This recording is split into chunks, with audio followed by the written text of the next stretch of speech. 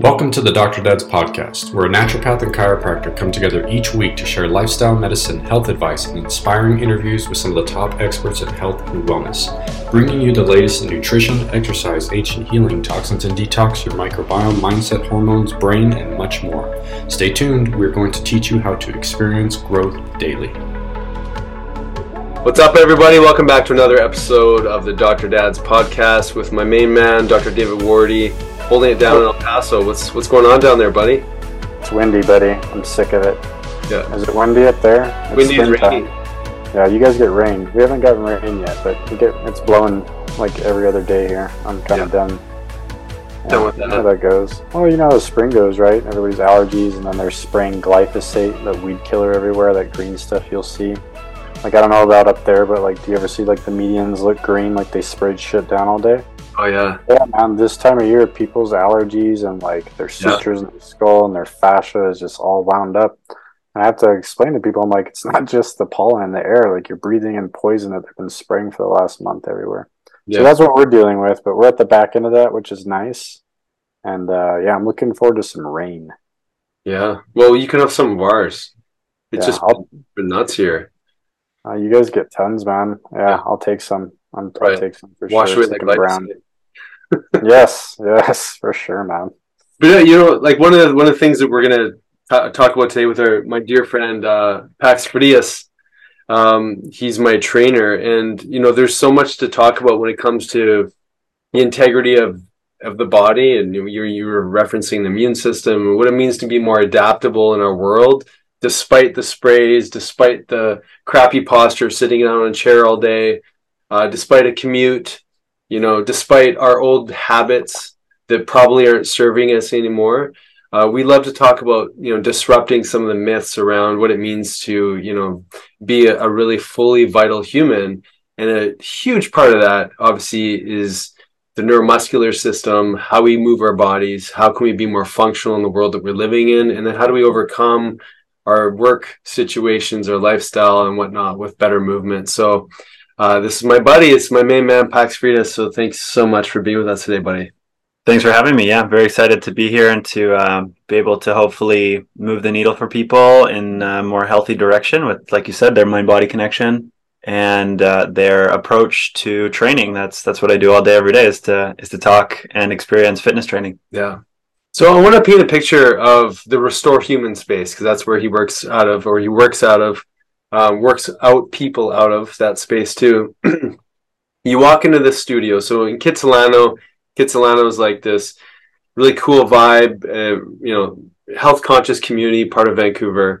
And you walk into this space, and the first thing you don't see is weights everywhere. You don't see the machines. You don't see, you see logs and trainers wearing these cool, how do you say it? Fjällräven.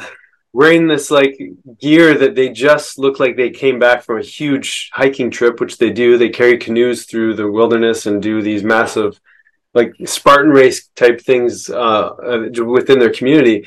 But it's a space that you're just like, what are we going to do here? Because you see rings hanging from these logs. You see people balancing on things. You see people moving their body in not the typical way, like not drop and give me 20. Get to the squat rack, do the 20 squats. Now we're going to get down to the biceps. It's really functional movement broken down in a really individualized way. And so like I was saying before we got on the call, when I go to see Pax to train, it's like there's a puzzle and all the pieces are strewn about. And he's seeing the way I move. He's listening to my communication for how I did over the last week. How was my homework? Where did you get stuck? What's going on? And then he nails down the right stretch, the right movement, the right muscle patterning to break down where I'm broken down. And it's so illuminating, so refreshing. I never know what to expect when I come in. And you're helping me put the pieces of that puzzle back together and helping me realize new ways to move my body that I didn't know I was capable of. And then finding things that weren't even muscle groups that weren't even turning on that you would think that they should have been, just because I'm a human moving around, and I've been in a weight room for many, many years. And but you highlight things that I was just blind to. And I think probably a lot of people have a sense of that when they work out with a trainer, but this is next level. So David, just initial. I know you're the one who first introduced me to primal movement, but like what do you think of when I share a story like that? Well, number one, I wish I lived up there so I could go to a place like that to work out, because we don't have cool stuff like that. I think I'm the purple cow in the gym all the time doing stuff like that, and everyone's just kind of looking at me like, "What is he doing?" Right? But you're right. You go into most gyms, and it's always just people starting to move weight. And I'm huge with even just telling our practice members, man, like, you shouldn't pick up a weight till you have complete control of your body. Mm.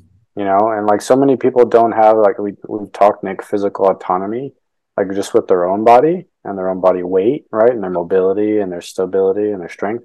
And then they're in there and they're just like lifting tons of weights, and they wonder why they have structural integrity problems. So I love it, man. Like I wish I could, like, I'm gonna come visit this year. We'll talk about that later, Nick, but I'd love to come check out Charles' place. Nick will have to take me with him to go work out there. But no, I mean, this is what we need. This is, I think, what the human race needs. We need more facilities like this where people go to actually work on, like you're saying, this neuromuscular component, because it's beyond the strength component, right? Like, you're actually getting better integrity, and correct me if I'm wrong, Pax, of your nervous system by training this way. And so I like that type of training, because I think if you're working at the neurologic level like that, it's compounded as it moves to the other systems of the body. Does that make sense? Absolutely. So Yeah. let's get you to, Pax, break down your philosophy. Like you see someone come in, like what are you looking at? You're looking at how they're moving, but like take us on this journey of your vision for somebody, and then like with the philosophy of tensegrity and full body mechanical engagement with any sort of range of motion. But I'd love to hear just some of the philosophy. Yeah, I'll start with the example you gave of your own journey. So you come in, you say, and let's take any client. They say, I have a goal. I want to do handstands. Mm-hmm. I'm playing with handstand ideas, and we go, great. Let's look at the handstand. Let's unpack it. Obviously, it's your whole body upside down on your wrists, maybe freestanding, maybe balancing against a wall. There's so many joints that could be in positions that wouldn't provide optimal loading. Mm-hmm. And that's where, like, if you put a stack of objects slightly offset, they're more likely to fall down. Does that make sense? Like Jenga. Like Jenga, yeah. Exactly. So if you stack all the Jenga blocks one on top of the other, then you've got good weight distribution. So your center of mass would be aligned, and then you could hopefully hold that and have the muscle endurance and the mind to muscle connection for that endurance to not then produce a problem with the handstand. Maybe people are kicking up against a wall, holding for a while, and then their low back hurts at the end because they've just been dumping all their weight into their lumbar spine because they haven't engaged their core, they haven't engaged their obliques, different things like that. So there's that. There's unpacking a specific goal for a student, right? What does that student want to do? If that person wants to run better, then we need to reverse engineer what they're working with currently with running, and then improve specifically what they need, because no exercise exists in a vacuum. So you're looking at history of training, load-bearing capacity for that person. Some people heel strike when they run, and that's biomechanically harder to do than forefoot striking or midfoot striking. However, you can have very hard people, so to speak. You can have very tough people with strong quadricep muscles and really strong knees that can handle heel striking better than another person. So they don't have pain while running. Pain's a really good indicator of where your practice is going wrong. So pain's the first thing. Obviously, we look at tone and inflammation in the body. So is there pain in an area? Is an area feeling really sticky and restricted? Then we look at, like you said, David, can someone control their body? So if the listeners want to do a fun example right now, you can hold your hand out, and then you can bend your thumb, and then you can put it back in place, and then you can bend your index finger, and you can put it back in place. You can obviously move all your fingers really well, but can you squeeze one of your butt cheeks? And then can you squeeze the other butt cheek? And then can you squeeze one of your calves? And can you squeeze your other calf? And do you know how to do that with all of your different muscles? Obviously, there's 650 plus muscles in the body. We're not going to learn how to squeeze each of them, But we have these big muscle groups that allow us to do really well balanced positions of normal living, right? Mm-hmm. Like reaching for things, bending over, picking up objects, squatting on the ground or sitting on the ground, or stuff like that. So if we can feel these muscles, talk to them consciously, then we can add weight, like you were saying, David. Then we load the system for these other outcomes like muscle building, right? So if your outcome is aesthetics, you want to look good naked, then it's really important that you know how to fire those muscles, that you know how to squeeze the muscles you're trying to make bigger, and then that you understand the amount of reps and sets and challenge necessary to make that muscle bigger. Because a lot of time gets wasted in gyms. A lot of people either lift too little weight, or they lift with too much momentum, let's say, right? If you swing a weight through space, there's a lot of momentum. So the load isn't going into the muscle that you're trying to grow. So you're in the gym, you're swinging weights away for 3 months, and you wonder why at the end of that you don't look any different. Mm-hmm. And it's because there hasn't been that much work. As much as you've probably sweat a little bit from that weight swinging through space, the biceps you were trying to load haven't been stimulated enough.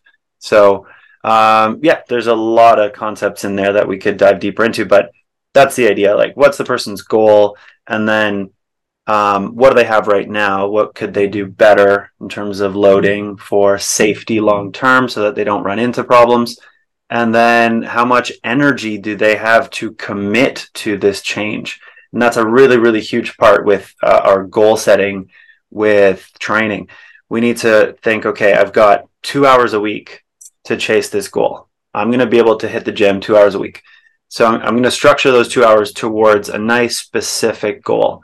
Because if I am just doing a little bit of running once a month and then a little bit of weightlifting once a month, and then I drop into a yoga class, I'm going to feel okay in my body maybe, but I'm not going to get those adaptations that I want that are specific. So it's one of the first things they teach you in personal training, the SAID principle, SAID, specific adaptations to impose demands. So to get better at something, you need to pretty much do that thing and load it more and more and more. Love that. We love the word adaptation, right? I mean, I think that absolutely so much meaning there. But please interject. What do you think of that philosophy? And well, no, I like the last part that he brought up. I mean, from any regimen, when you're working on your body, you always want to be targeting, like he's saying, specific things that you know you don't do well, or like he's saying, if you're experiencing pain, or I don't feel like I have good control with this part of my body. And then, like he's saying, I mean, so there's targeted pieces. And so I always tell people, like, you go to the gym, that's fine. Because, I mean, you have the gym junkies that are in there 5-6 days a week, right? But they're always doing some form of programming. Then they'll start to have problems. And I'm like, well, are you supplementing your workouts and doing anything after you work out to address mobility maybe here, or, stability of this joint? And it's funny because you bring that up to some people and they look at you like the deer in the headlights, right? Like, and so I tell people, like, when you have issues that you're working on, you have to supplement. And like he's saying, you have 2 hours a week. You maybe have your general workouts, but then you got to supplement it with something else that's going to go after that targeted goal of making improvements that need, like he's saying, more demanded, training for that problem. I'm going to jump in there. In terms of nervous system adaptations, as you guys know, the myelination of nerves happens as we fire those nerves, right? So we have neuromuscular patterns. We do them well with good technique, and then those nerves become more efficient over time, and the tissues that they contract become more efficient as well. So we're working the maybe speed of the contraction of those muscles, or the intensity of that contraction, the duration of that contraction. So let's say you hold a wall squat, right? You do an isometric squat. You're just holding that position. Can you hold that position for 3 minutes? And you really start to shake, and the whole system's like going haywire because those nerves don't have that endurance, or maybe the muscles don't have that energy supply. So training the isometric position, training that hold, will teach you a lot of how those nerves are firing. And then maybe you need a bit more cardio training to deliver nutrients better to your legs as well, because you need circulation, you need the delivery of blood with oxygen, with minerals and electrolytes to get all those signals to process, right? So that's where we balance the system. Humans are meant to move in three dimensions. Mm-hmm. And we're endurance animals. We at least that's where we start. So we can move all day. We have people running ultra marathons. We've got Ironman athletes and people who are doing peak stuff like that. But it doesn't have to be that intense. We can also just do activities of daily living, playing with the kids, dropping into a soccer game, and then jumping into the weight room. And all of it can feel fairly balanced. It doesn't have to be really intense, because maybe we have a fine-tuned system that delivers nutrients well, the nerves are efficient, the muscles don't get super fatigued, and that leads to that feeling of robustness. You're like, cool, I'm a well-rounded human being. I've got energy during my waking hours, and then I spend it and I go to bed. Mm-hmm. I love that. No, I love that, because I mean, you're talking about, we talk about we're a system of systems, and it's neat to hear that from a training perspective, you guys look at things like that. Like, do we need to work on the cardiovascular aspect? Is this more of a recruitment issue from the nervous system? And it's really good to look like that specifically, because it's no different than what me and Nick do. We're looking upstream to see what's not working well, right, of the systems, and then we go and we tackle those things. And honestly, I think that's what most trainers should be doing, is like, what is the body not getting that it needs? And we need to start, like you're saying, targeting those specific things. And so many people I think are just lost, and it's just like, well, let me go in and just start moving weight, or let me just go for a run, right? But they don't know the why. It's just this is how you do it, and this is what you do, but I don't know why I'm doing it, right? Mm-hmm. Well, I'm curious, like, you with your training, were you always open to these ideas? Was this taught to you, or was this something that you started to learn? Like, tell us a little bit about your own sort of journey with looking at the body in this kind of way, because it's a holistic approach to movement is what it is. It's very different than the conventional, training expectation of what you'd think that you'd get when you go to a gym. Yeah. Well, for me, it started about probably 11 years ago or something. I bought my first pair of minimal shoes, and I started drinking bulletproof coffee. And I was doing zone 2 cardio in minimal shoes, fueled by fats in my coffee. I was, drinking oil for breakfast and then going on slow runs with tiny shoes. So that was really fun and funny at the time, because all my friends were like, what the hell are you doing? This is super weird, and you're going to hurt yourself. These shoes don't protect your knees. Drinking butter in your coffee is going to give you a heart attack, and so forth, down the myth line that we've by now busted, I hope. But so I got into biohacking back then, and then I really wanted to upgrade my own health and improve my physical capacity. Then I went down the rabbit hole of training calisthenics. That was one of the starting points, a little bit of natural movement, which led me to find Carlo, who is the director at Restore Human. Excuse me. And he has done it all. He's been in the industry for a lot longer than I've been, and he's done like self-defense and other combative arts, and he's been in the military, kettlebell training, general physical preparedness. Like, these are all systems of training, right? And they offer specific outcomes to people. So we know that, like, a runner is going to be able to get from point A to point B faster and faster, or longer and longer, and that's running. And then you add obstacles into the mix. You've got obstacle course racing, and people now have to run and jump over a wall and climb a rope. There's more skills in there.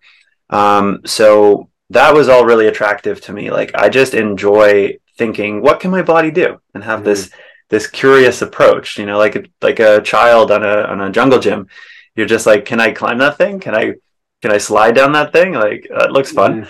So that was really my intro to training. It wasn't a huge like pursuit in a specific sport. I didn't think, okay, I want to be a power lifter or I want to be a professional soccer player.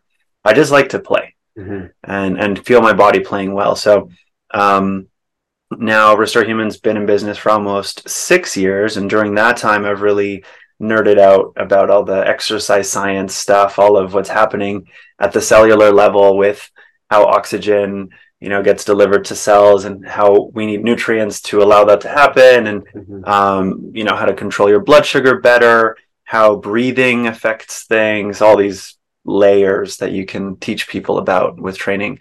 So that I think something we do foundationally at Restore Human is that lens of curiosity. We don't really prescribe anything to anyone. Like everyone who walks through the door doesn't have to become a runner, doesn't have to learn handstands if they don't feel called to it. But we hope that they're curious enough to think, can I do a handstand? Is that cool? Do I find it fun? Is it safe? Can I run? Is that fun? And then you go as deep as the rabbit hole goes. Yeah, I love that. Go ahead, buddy. So I'm curious, Pax. I mean, you guys work with a lot of athletes. Do you guys work with people with injuries that come in, like athletes that are struggling with like shoulder problems, hip problems, knee problems, like the run of the mill?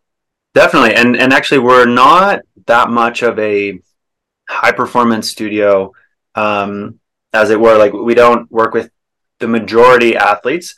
We have a stack of athletes that work with us, professional triathletes who come in and they do want to improve their game. And it's, it's hard to make someone who's already great even better and to help them in that really specific way. And it's sometimes equally hard with someone who is more sedentary and who isn't, doing it full time, but like we talked about earlier, only has 2 hours a week to get a well-rounded physicality. So a lot of our people are, say, 30-plus-year-olds who are either pursuing some form of adventurous lifestyle all the way up to that kind of pro athlete level. But the adventurous lifestyle is something that we consider very important. And it's people who want to continue to ski every season, even though they're now 35, 45, 55. I have a 70-year-old who has a place up in Whistler, and she skis 6 hours a week if she can. That's huge. 70. That's awesome. Smashing it on the ski hill. Oh, that's awesome. So my job is for her to not get injured or lately to help fix her knee. And we look at things like that, like, okay, what is a knee made up of? What are the functions of the knee? And then let's picture how skiing happens. And skiing isn't a very natural movement pattern, right? The knee is loaded laterally quite a bit, and it's not that stable laterally. The knee is much more of a hinge joint that kicks out straight, right? If you look down at your knee, kick out your leg, when you squeeze your leg in front of you, it feels nice and stable. But if your knee is bent and then you're pushing laterally off the snow as you're carving lines while skiing, our body is just weaker in those positions. We're not built like that. We weren't born to ski, but we can learn how to do it well. So how do we talk about maintaining your activity level, whatever adventure you decide to go on, and fixing things as they come up? Yeah. So to your question, joint health is primary for us. That's in an initial assessment. We'll go through a nice fine-tooth comb of the body, of its joints. We check in with the spine. We check in with the engines of the body, the shoulders and hips, then all the way down to the toes. And we need someone to be able to lift their big toe, for example. So another one, audience, I'm just throwing a lot at you today. But can you lift your big toe separate from your other toes? You can do that in your shoe or not, but you want to be able to lift your big toe like you're lifting your thumb and have the other toes down on the ground. See if you can do it. Yeah, got it. I was doing it while you were talking. Yeah, nice. That's what I'm hoping. Check. And if you can't, go see your local personal trainer or come visit us. Mm-hmm. Love that. So, go ahead. Go ahead, Nick. I was just going to say that, there's so much crossover and support. I was just thinking David, do you typically refer to trainers? Because what I found in finding someone who's so integrated in the approach, that understands the breath, the nutrition, like right down to the lymph and how it's delivering or exiting out the inflammatory load and the toxins, so you can actually put nutrition into the area, and the fascia, which we haven't talked about yet too. And just seeing that whole picture is such a nice compatible fit for like the stuff that I do biochemically. David obviously focuses a ton on structure as well. But how do you see like a model like that fit in with your patients? Because I mean, you only have so much time to go over like what you can, and there's so much just structural integrity rehabilitation you're doing, that then there has to be some retraining that also happens on a very very regular basis. But I was curious. Oh no, absolutely, man. So, like you're saying, there's this spectrum of things that need to be addressed. And I can only, if we look at if it's a pie chart, right? I can only address so much of the pie. And then there's other pieces that I don't, like you're saying, I don't have time to do. So I have to have other people that I can refer out to that can handle these things. So I know a lot of trainers in El Paso, and they all kind of work in a little bit different disciplines. So a lot of times if I have, a practice member that, okay, I'm like, you know what, this is more of like, we need to build some strength. I can always think of the trainer I know to send them, hey, I'm going to send them to this person because they need to work on these things. Or if it's something else, and it's not a strength issue, but maybe it's a mobility, stability issue, I'm thinking of somebody else, right? Yeah. So it's constant. I refer people out everywhere, to people that do strength training to people that do like Pilates. I mean, it just depends on what we're working on. Yeah. But yeah, I mean, there's definitely a multi-therapeutic approach necessary when you're tackling these things. And it's not just you go to one person and expect them to get it all done. You a lot of times need to build a team, like we talk around you, of these different practitioners that are just in different trades. But like you're saying, there's crossover there. So they're just going to be able to spend more time working on those particular things that maybe somebody else doesn't have time to, but has assessed you and knows that that work is needed there. Mm-hmm. Yeah, 100%. So Pax, I want to talk about the fascia. We've talked about this before, but in relation to injury, right? Like, because there's so much restriction that happens. I think when people think of a pain, like, and I do this, I'm guilty of this. I think of a pain, then I think of my age, and I'm like, okay, well, many of us buy into this. That's because I'm getting older. But let's talk about like, how do you bring life back into those tissues, right? Because there's so much restriction and adhesion that can happen in that fascial network that's surrounding and encapsulating the joints and around the muscle bellies and whatnot. But let's talk about that, because I think that's really key for preventing injury, for rehabilitating out, to understand some of the tissues that need that support. Yeah. Pax, jump into tensegrity, man. This would be a good time for us to just talk about tensegrity and joint health and how that all works. And if you can give our listeners more of like a global picture of how that works, and then we can go from there. Yeah, definitely. So tensegrity is tension integrity, or the holding of the optimal position through tension, where we're not compression structures primarily. So a building is a compression structure. We put a brick and then some mortar and another brick, and we build this nice building, and gravity from the earth pulls it down and keeps it in place. And that's great. That's the function of a building. For us, since we have to move against gravity all the time, and we need to lift ourselves off the planet and then throw objects and reach and play, we need tension to do that. So tension in opposing directions, think of an elastic band, you're pulling on both ends of it, and it gets nice and tight and it holds a good shape, right? So we have all these elastic bands all over the body, and they're mediated by those nerve signals. So we need to have the understanding of how to tense that elastic band. We need to train the signal from the brain, and then we need to train it systemically, so that you can say, pick up a heavy object and have the whole system pulling in all directions, and not have one of the joints get, severely compressed and pulled out of place. Like, imagine if you hang on a monkey bar and then you completely relax, you're going to dump out of your shoulders, right? And then you can pull all this tension along your spine. And so your fascial networks are now being pulled out of place because your muscles aren't helping keep things in place. The nervous system isn't communicating well. You've just lost position. That's injuries just happen because of fatigue a lot of the time. We can't resist the forces involved with an injury, so the joint gets pulled too far, and then the system can't resist the amount of pull because we're just too tired or we don't have that level of strength. So fascia is this beautiful substance. It's quite fluid. It's kind of like water, and it's very conductive electronically in the body, or electrically, I should say.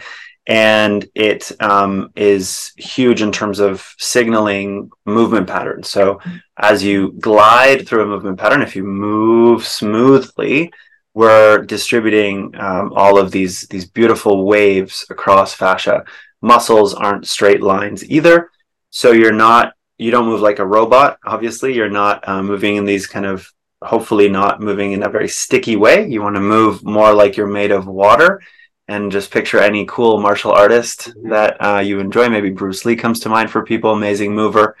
And the ability to express that style of movement really does come down to not the muscle effort, but the fascial networks absorbing that tension and then being able to return it across the other body parts. So we have something like a pitcher throwing a ball. Right, you wind up to throw a ball and you squeeze these muscles, and then the elastic effort goes through the tendons, through the fascia, distributes movement properly. You get all this nice gliding of all those surfaces.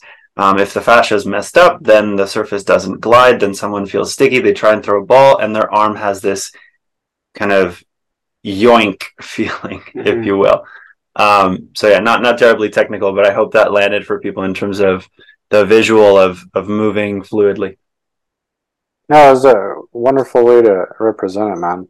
And what I want our listeners to understand is, you could have, for example, he's talking about the shoulder. You can have shoulder issues and the pain's there and you think that's where the problem is. And so you're focusing all your efforts there, and it can be a hip issue, or it could be an issue down the opposite side of the body, down in the knee and the ankle area. And so you have to think globally when you think of fascia. Fascia is this massive communication network that, like he's saying, is moving force throughout the body as a whole. And so even at the spinal level, we could have issues in the spine and it's coming, from the knee, from the bottom right, so you can't chase the pain is what I'm trying to get at, and understanding that this network has to be able to move energy efficiently across it. Otherwise, like, you're going to have the stickiness of the joint, or range of motion issues, or joint dysfunction, or pain. And then you can't handle those compressive forces. So, our joints are always floating, as I tell everybody. You're always floating at the compressive forces from the bones taking, right? And then we have our cartilage and all these things that's there. But if we didn't have the fascia, we'd just be banging away from gravity all day. And that tension, that tensegrity, like he's saying, is giving this lift. And it's almost like this opposing force that keeps that float there. So I work with the brain all day, and the biggest thing, like he's talking, is one thing I teach people is, like, your fascia is about 40% of your force transmission, your force control, and your muscles are the other piece. And so both of these need to be healthy for you to have good integrity structurally. And where a lot of people have issues where they need like hip replacements, or their shoulders are all busted up, it's a fascial issue sometimes. It has nothing to do with the soft tissue. They don't have proper tensegrity, and that's why they have a loss of that compressive force of that joint.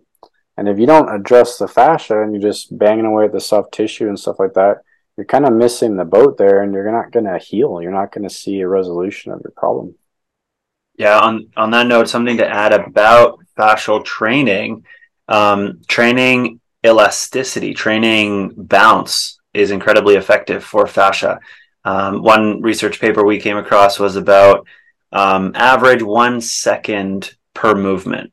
So let's say you stand up and then you rotate you throw a punch to the left, and you throw a punch to the right, and you throw a punch to the left, 1 second each turn. And then you're looking at, does this person distribute their weight symmetrically on each side? Can they pivot left, pivot right, keep a nice tick-tock going, tick-tock, left, right. And if that's symmetrical and has a good cadence, a good bounce to it, we know we're really educating that fascial system, that from the ground up into their hand moving through the air. From their toes to their fingers, they're getting that distribution of force, like you said, and it is a lot of the force involved where the muscles aren't taking much of that load, especially with a body weight exercise. You're not resisting outside forces. You're just generating that torque inside your body. So, you see a runner warming up and they're swinging their leg. They're doing kicks. 1, 2, 1, 2, just air kicks. And they're really getting that hip fascia to get bouncy, to get ready to respond to forces. I love that. That's such an interesting way of looking at it. I mean, I think of most people probably aren't relating that muscular movement to the fascia and don't think of like this idea of adhesion. So talk about like in an injury state, what is that fascia doing? And like you mentioned this beautiful concept, which is so important, David, just referral. Like this fascial network runs from head to toe. So we saw this in a cadaver lab, and I think Dave and I have talked about this. You can pull on the fascia on the toe and you can see the fascia on the face move. So it's like, it's profound to think of like just how interconnected this fascial network is. But it's so important in this concept of injury, like where we get stuck. And like, so if you're having troubles touching your toe, for example, like, what else is going on? But I'd love to hear like rehabilitation piece, because Dave and I talk all the time about cellular health and cell membrane health and the biochemistry of the body and how to rehabilitate that, and the nerve compression that can happen just even with spinal integrity, all those things. But let's break down what's happening and say like a knee that's just broken down, like what's going on with the tissues locally there, and what can we do to rehabilitate that? Well, I think let's start with just the global picture, right? So I work with fascia all day, man. I mean, the more I've learned about it, the more I realize like we're not even close. We don't have enough of the understanding of how powerful this system is, because I actually count it as a system. But people just, I don't think in their thinking of the body or at that dimension yet of looking at the fascia as a big piece of the puzzle. Mm-hmm. So a guy named Dr. James Oshman, you can check this guy out. He's the one that had started doing a lot of this research on the fascia, and he calls it the extracellular matrix. And they did some pretty interesting experiments, and I've talked to you about these, Nick, where they shined the light through somebody's eye and they timed how long it would take to light up the occipital lobe of the brain, right? And then they found an acupuncture on the person's heel, a point on their heel, and they stimulated it with a pen, and they saw how fast for the same part of the brain to light up. And which one do you think lit up the brain faster, the shining the light through the eye or the pinprick on the heel? Well, I know the answer, but go ahead. Interesting. Well, they're both moving at the speed of light. the pinprick and the light are moving at the speed of light. But I mean, I'm going to go with the pinprick just because our nervous system is probably a lot more adapted in that sense. Right. So the pinprick on the fascia relayed faster than the light moving to the nervous system. So what they've actually gathered about our connective tissue matrix is it actually moves energy and information faster than our nervous system. But what's interesting, than like a nerve conducting, right? But what's interesting about it is your entire fascial network breaks off of your brain and spinal cord. Our dura mater, all that covering that's actually covering our brain and spinal cord, that piece is just literally an extension, and that's what our fascia is. It encases our whole body, covers everything, and it has fibers that intertwine into every living cell of your body. And this network is moving energy and information all day. So when you're looking at the fascial system as a whole, even somebody who has a knee problem or a hip problem, or it doesn't matter where the problem is, right? Let's just say it's a joint problem. You have to start central with the spine and the brain and figure out, okay, where is this problem coming from? So, like, for example, one of the things I do is I assess adverse mechanical cord traction. So we're actually looking at the torsion of the spinal cord within the vertebral column. And so the reason people subluxate and have different postural distortions is because of that particular torsion pattern within the column of their spine. And that's what actually moves the passive system, which is the vertebra and everything. And that's when you see the distortion. So this starts literally at the brain and the spinal cord. This is where these distortions start. Mm-hmm. And this is based off how we're adapting our environment. So we have 3 types of stress. You have physical stress, you have biochemical stress, you have mental emotional stress. And all these things are influencing how that fascia is going to play out and how much torque you have. And then it's going to have a global effect from that central component. So somebody can be having, for example, issues like in their low back of their hip, and all the spinal, all the fascial torsion is up here at the base of the neck, or it's in their skull. Because I do cranial dural work where we actually get in and move the fascia within the brain and the skull, and then I work a lot with just on the spinal cord. So just those 2 components have a global effect. I mean, when I move the fascia within the sutures of the skull and the brain, it actually affects the sacrum and the pelvis. I'm getting a global change downstream. And then sometimes we find a lot of that torsion is at the sacrum and the tailbone area. And we're releasing it there to influence something up top, maybe up in the shoulder girdle or the head and neck. So I want our listeners to understand that, like, where this is coming from a lot of times has a central component, and then you got to work your way outwards to the extremities to see globally how that's affecting. So a lot of people, for example, let's say I find all that torsion, and the cord tension, and it's all showing that they have cord tension on the right side of their body down to their right foot. Okay. That's going to have a global effect on how they handle force on that whole side of their body. The right shoulder, the right hip, the right knee, all the way down to the foot. So then what I see when I assess people is, oh, wow, you have no force control on this right side of your body. And then what do you think we see? The passive system is busted. They're subluxated at the foot and the ankle, the knee's out of place, the hip's out of place, the pelvis has torque, it doesn't have any integrity. And then you just work your way up all the way to the base of the skull. But then you can see this just big picture. And then the patient's complaint is the same side. Oh, my right hip hurts. My low back on the right hurts. This shoulder is always hurting. And it's just showing, I'm just seeing energetically where they're not moving energy and information through the body. And it's all just coming from this fascial component. So it's very interesting when you start looking at it globally, and then you can make your way from that central component and then go down to the specifics of just trying to make changes at the joint, right?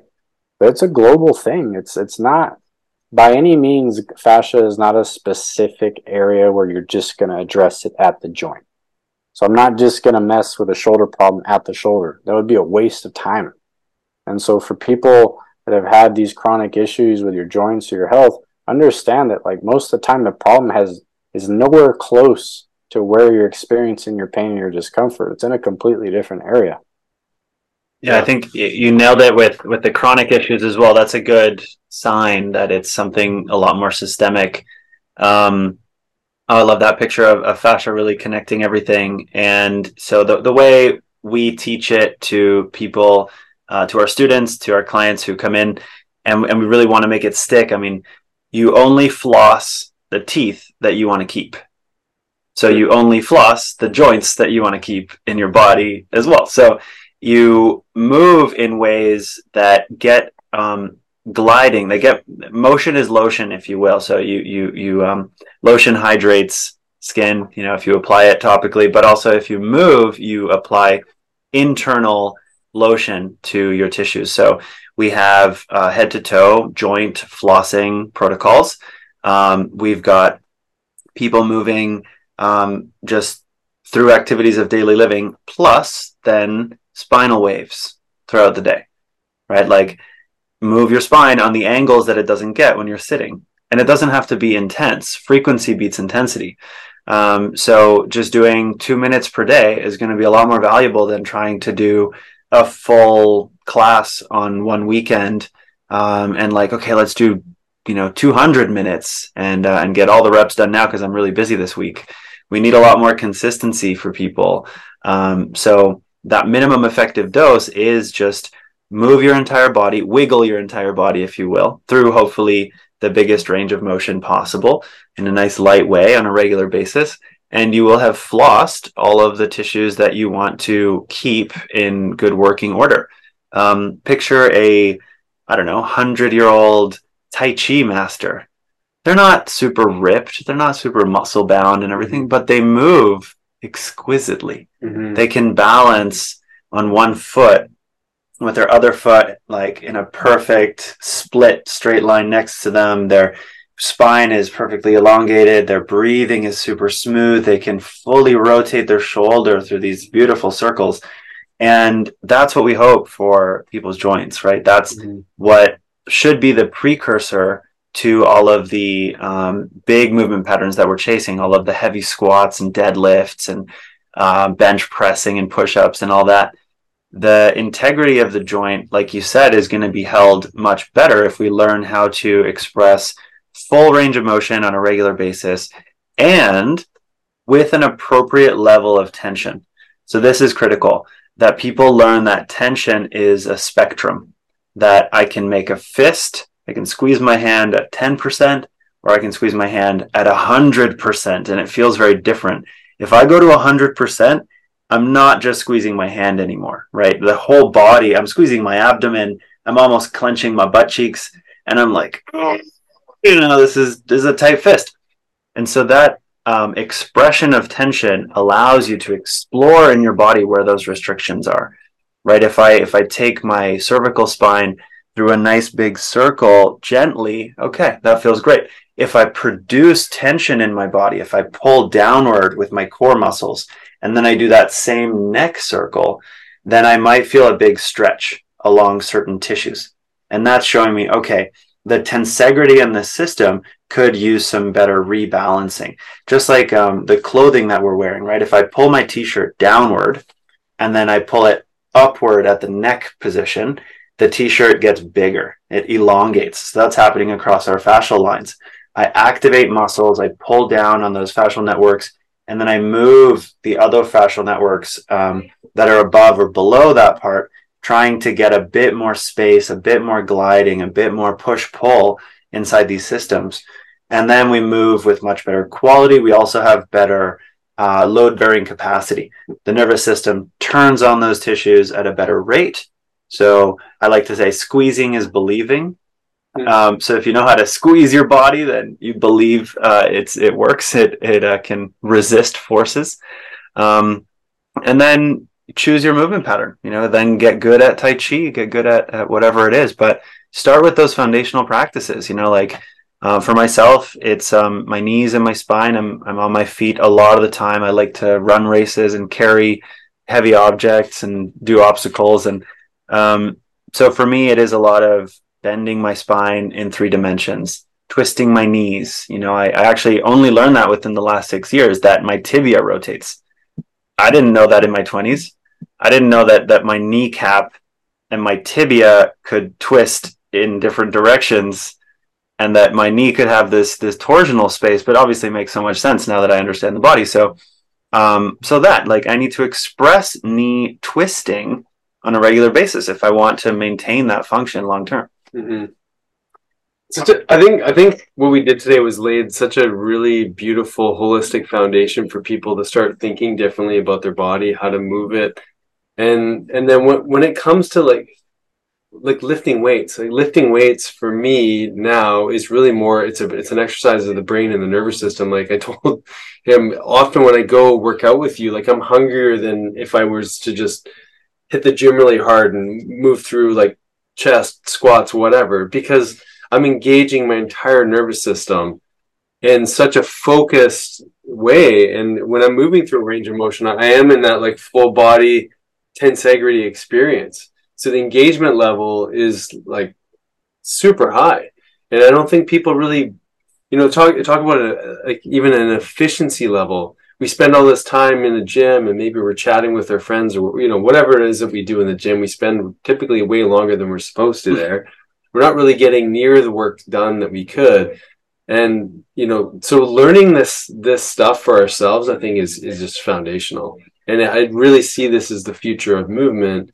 And, early adopter, the mindset of biohacking, they're looking at how all these systems intersect and how they all work together. I think is foundational. You said this at the beginning, we're meant to move our bodies. We're not trees. We're not stationary.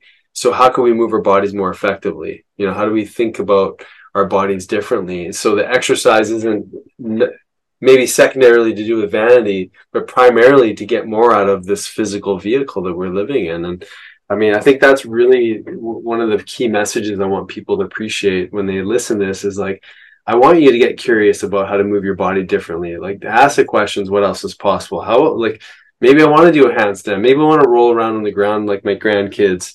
You know, maybe I want to do a backflip. I don't know what that's actually, let's put that on my list. Awesome. Like, what are the things that you've always been curious about? And I think it's important to ask ourselves that question. And then, you know, so let's say someone's there, they're in that space of curiosity. You know, we know where we can find you.